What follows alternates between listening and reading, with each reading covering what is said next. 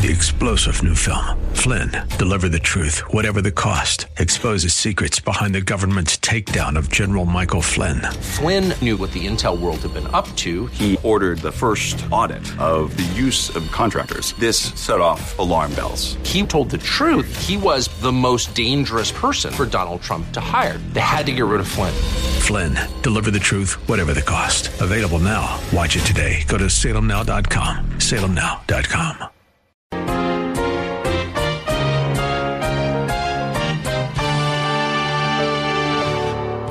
Now, this wasn't an act of faith, but a rash act of passion. You say, but I thought that Moses was God's deliverer. Yes, he was.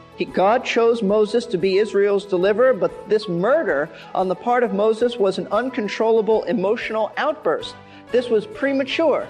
God hadn't planned for Moses to do this. This wasn't part of God's plan. It was premature. It wasn't God who led him to do it. How do we know that it wasn't God who led Moses to kill the Egyptian who was beating a Hebrew slave? One clear indication, as we will learn in a while, is that Moses fled because he was afraid of the consequences.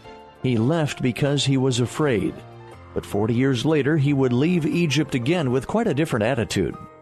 Now, if you have your Bible and would like to follow along, please turn to Hebrews chapter 11, verse 27, while we get ready for class to begin. Welcome to Verse by Verse with pastor-teacher Steve Kreloff. Pastor Steve has been ministering at Lakeside Community Chapel in Clearwater, Florida since 1981. These daily radio Bible classes are an extension of his teaching ministry at Lakeside. Today we begin Pastor Steve's 7th message in our grand tour of the faith chapter, Hebrews 11. We will find out today how the example of Moses can help our faith by encouraging us to look at God's presence rather than the problems around us. Now, here is Pastor Steve. Hebrews chapter 11, verse 27 says, speaking of Moses, by faith he left Egypt, not fearing the wrath of the king, for he endured as seeing him who is unseen. By faith he kept the Passover and the sprinkling of the blood, so that he who destroyed the firstborn might not touch them. By faith they passed through the Red Sea as though they were passing through dry land, and the Egyptians, when they attempted it, were drowned. Shall we pray? Father, we come this morning to understand this portion of Scripture. We have come to hear you speak and to know that what you say is living. It's not simply words of historical significance, but this is the living Word of God. And we say, speak, Lord. Speak through it. May it register in our hearts. May we understand your Word today and how you would have us to live. Because, Lord, while we may not be under physical persecution like the Hebrews of the first century, we have pressures and problems and difficulties, and we need to keep our eyes on Jesus. And I pray, Lord, that you'll help us to fix our gaze upon Jesus Christ, who for the joy that was set before him endured the cross and the shame of it, because he knew he would be exalted. And there was joy following that humiliation. And so I pray, Lord, that you'll help us to have an eternal perspective, to know that regardless of what we're going through today, it won't always be like this. I pray also you'll help us to be especially sensitive and thoughtful to those around us who may have a hard time, that we might be aware of needs and concerned about others and not consumed with ourselves. Lord, today we would ask that you would also draw to yourself those who need Jesus as their Savior. We realize that it's very possible to be in church and hearing all kinds of things that recognize the birth of the King and yet not be in subjection to that King. And so we would pray that the Spirit of God, who is the only one who can convict us of sin and righteousness and judgment, will do that today, even here in this place. And we pray for those of us who do know you, Lord. We pray for those struggling that you will encourage them. For those whose mind patterns tend to wander and be caught up in difficulties and problems, pray that you'll bring it back to Christ, that in the midst of our problems we would see him, we would see Jesus.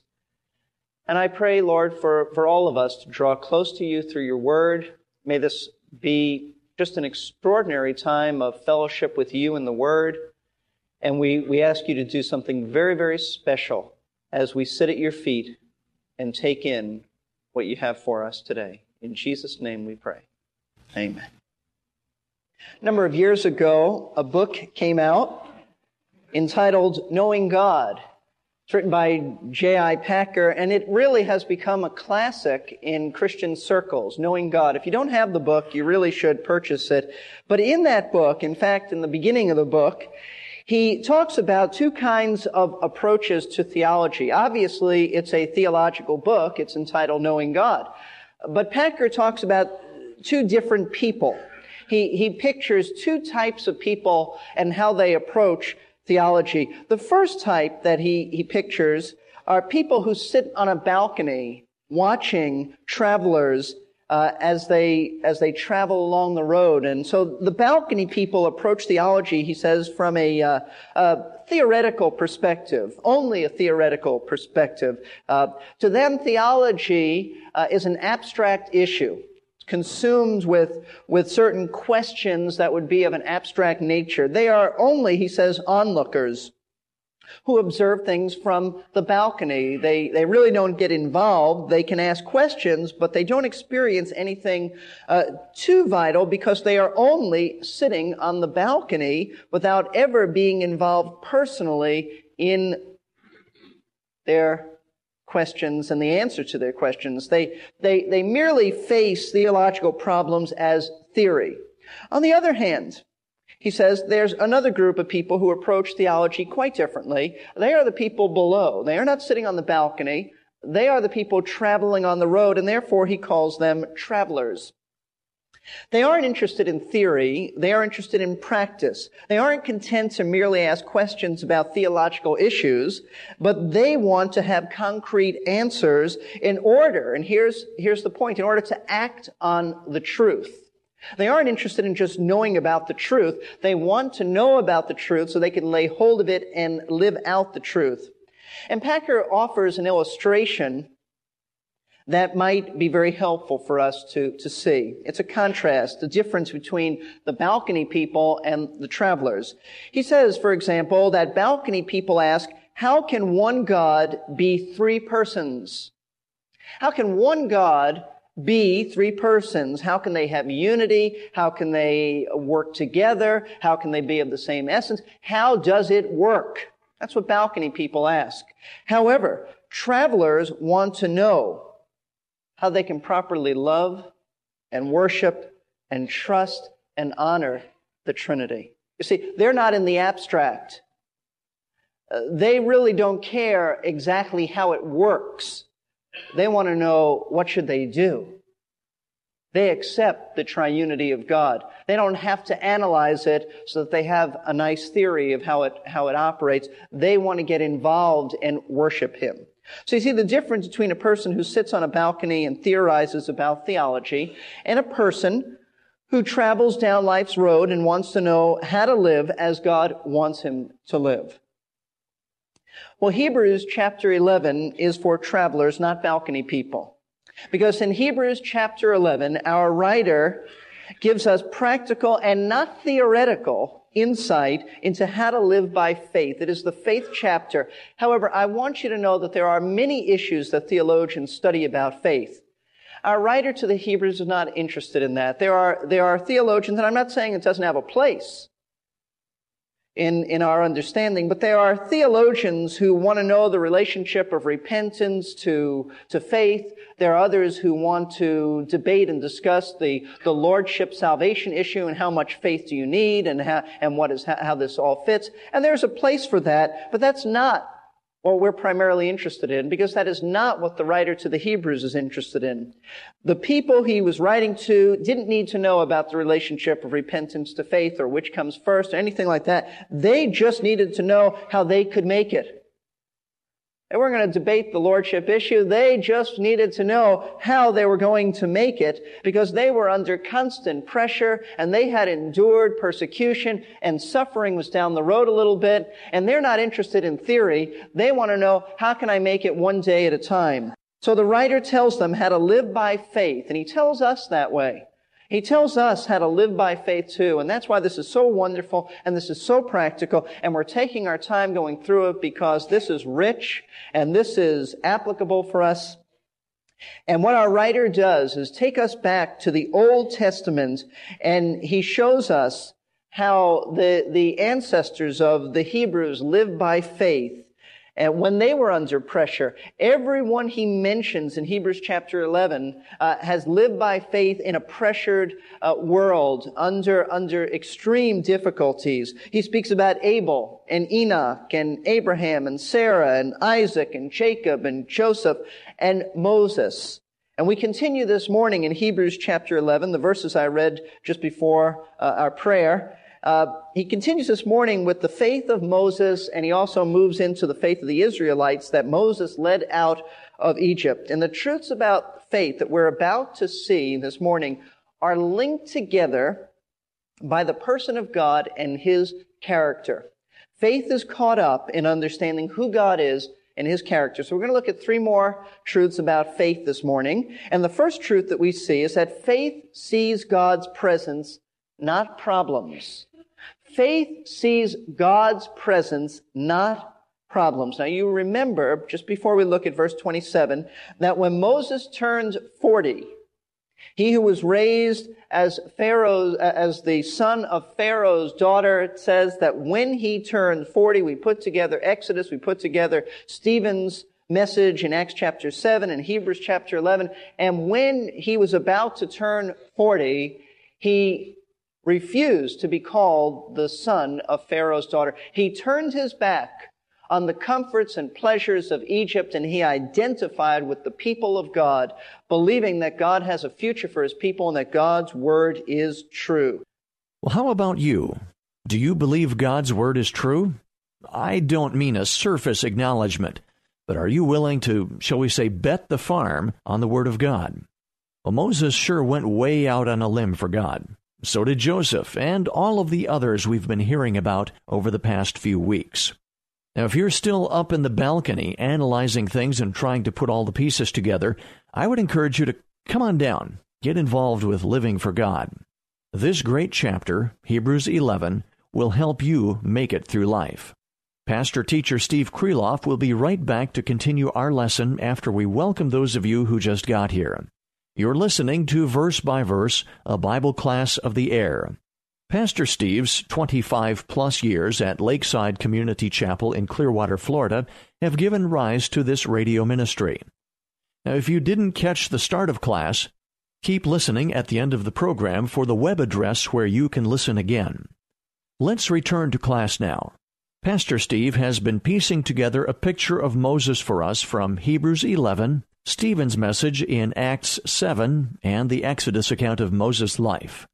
Now, here is Pastor Steve with Hebrews chapter 11, verse 27. Now we pick this up in verse 27.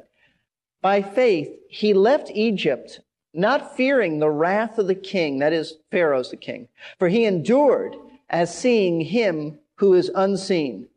When Moses left Egypt, the writer tells us, he did so by faith. That's his point, by faith. Though it was an extremely difficult time, though Moses was under pressure, it's a time that was tough in his life, his faith enabled him to leave Egypt without fearing the powerful wrath of Pharaoh. Now, immediately as Bible students, we have an interpretation problem, and really not so much a problem, but a question at this point. You see, as you go back in the book of Exodus, you realize that Moses left Egypt 2 times. Number 1, after he decided to identify with the people of God, and number 2, when he led the nation of Israel out of Egypt, we call the Exodus. And we have to decide which one is he talking about. And Bible students are somewhat divided on this, but in my mind, it's a settled issue, and I'll tell you why. I believe that the writer to the Hebrews is speaking about the second time Moses left Egypt, when he led the children out of Egypt. And I can't give you all, we don't have time to give you all the reasons for this, but the basic reason, and this is the one that settles it in my mind, is that after he chose God's will for his life and denounced Egypt and identified with the people of God, he then fled Egypt, but because he feared for his life.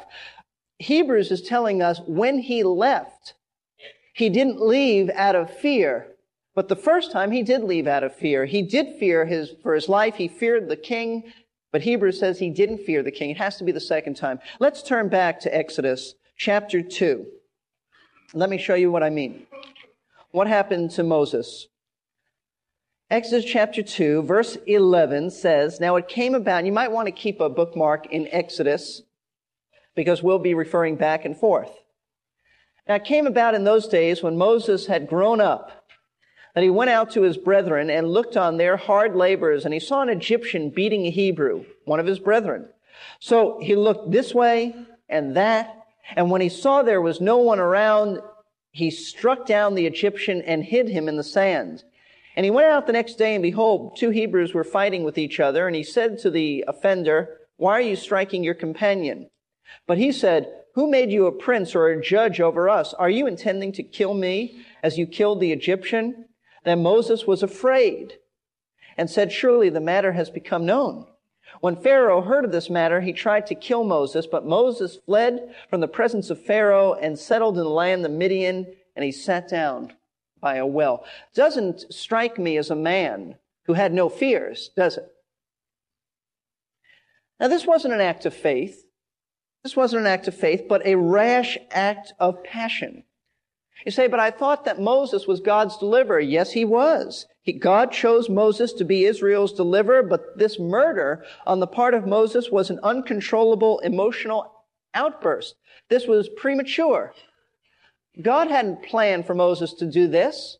This wasn't part of God's plan. It was premature. It wasn't God who led him to do it. You say, well, how do you know? Because the fellow doesn't have a clear conscience. The Bible says he looked this way and he looked that way to make sure no one was watching. That doesn't sound like a man who has a clear conscience and is doing this by faith. You don't go out and murder somebody. Because it was an impetuous move that didn't have God's approval. Someone said this, spiritual ends are never achieved through carnal means. This was a carnal mean. This was Moses acting in the flesh, if you will. So Hebrews is not referring to this first leaving of Egypt. He left, and you know where he left? He left Egypt, but it says he went to Midian. That would be modern-day Saudi Arabia. And it says he sat by a well. What a depressing scene. Here's Moses, who is a prince in Egypt, and he just figures that God's people ought to understand. He's the deliverer. Only they don't understand. And he's acted prematurely. And now God takes him, and Moses runs for his life in fear, and he sits down by a well. And he stays in Midian for the next 40 years. The next 40 years. But it was during this period of time that God began to train Moses to be a real man of God. Stephen says in Acts chapter 7 that for the first 40 years of his life, Moses, and I quote, was educated in all the learning of the Egyptians, and he was a man of power in words and deeds. But you know what? During the next 40 years, God took this strong-willed, impulsive, powerful man, and he crushed him, and he made him weak. And that's the way God works. Someone said that for the first 40 years of Moses' life, he thought he was somebody. For the next 40 years of his life, God showed him he was a nobody. And then someone said, and for the last 40 years of his life, God showed him that he can use nobodies. God had to crush Moses. For 40 years, he was a student in what I call Desert University, where in solitude, God taught him lessons of humility, lessons of patience, but primarily God taught Moses who he was. Not who Moses was, but who God was. And Moses had to learn in relation to who God was, who he was.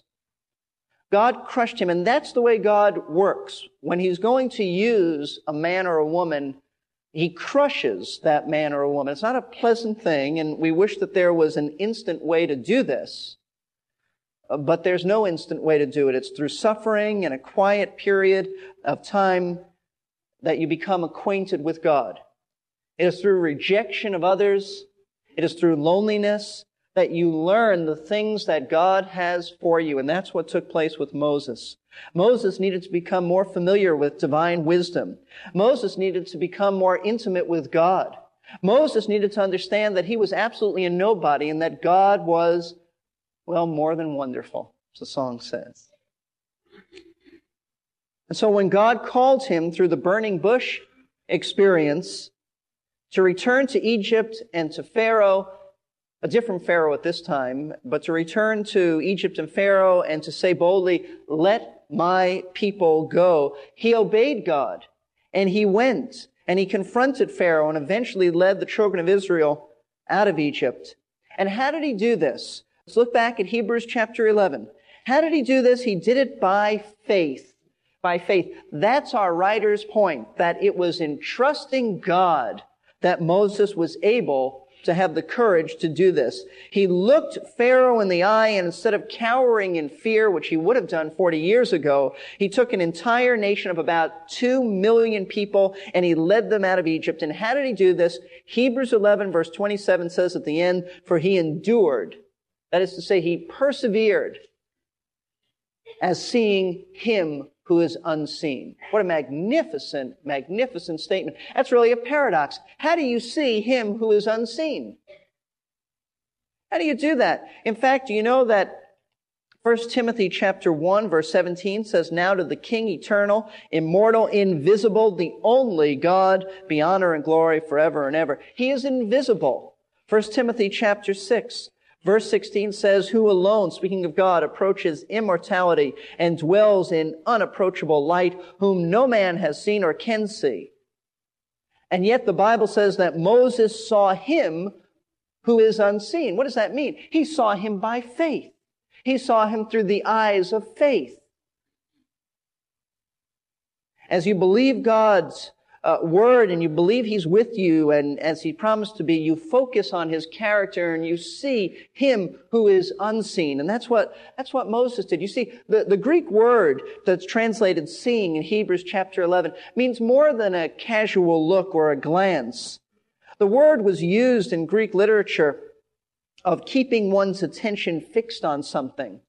It's gazing at something. It says that Greek writers will compare it and say that it's like an artist who fixes his attention on the object or model that he's drawing or sculpturing. He pays careful attention. It's a fixed look. It's a look without wavering and wandering. It's a look that pays careful attention. A fixed look. That reminds me of a verse from the very next chapter. In Hebrews chapter 12, verse 2, and it starts in the New King James by saying, "looking unto Jesus." But I think the New American Standard renders it more accurately, "fixing our eyes upon Jesus." That's part of the author's application of what we're learning in this chapter. The writer of Hebrews said that since all these people, Moses, Joseph, Jacob, Abraham, and so on, back to Abel, have given such great testimony to God's faithfulness, that we should run with endurance and keep our eyes locked on the Lord Jesus Christ. Of course, we can't physically see him, but like Moses, we can see him with the eyes of faith. You have been listening to Verse by Verse with pastor-teacher Steve Kreloff. We're glad you could join us today. Pastor Steve has been teaching at Lakeside Community Chapel in Clearwater, Florida, for over 25 years. His clear, expository preaching has led to the formation of Verse by Verse Ministries and this daily radio Bible class. Verse by Verse Ministries is a faith ministry supported by the prayers and gifts of interested listeners who have first been faithful to their own churches. Now, if you missed part of today's class, or you'd just like to hear it again to reinforce the concepts, please visit our website, versebyverseradio.org. You can download today's class or listen online. The same is true of many of our previous broadcasts. They can be found on our archives page. We also offer a free podcasting service so that you can be sure to catch every class. The web address again, versebyverseradio.org. Since we need to break Pastor Steve's messages into smaller pieces to fit into a radio schedule, you might like to hear the entire message at one time. If so, you can order an audio CD or a cassette tape by calling us at 727-239-0306. Leave your name and a number, and we'll return your call during weekday office hours. That number again, 727-239-0306. We hope you can join us for our next lesson, and we'll see how faith relies on God's power.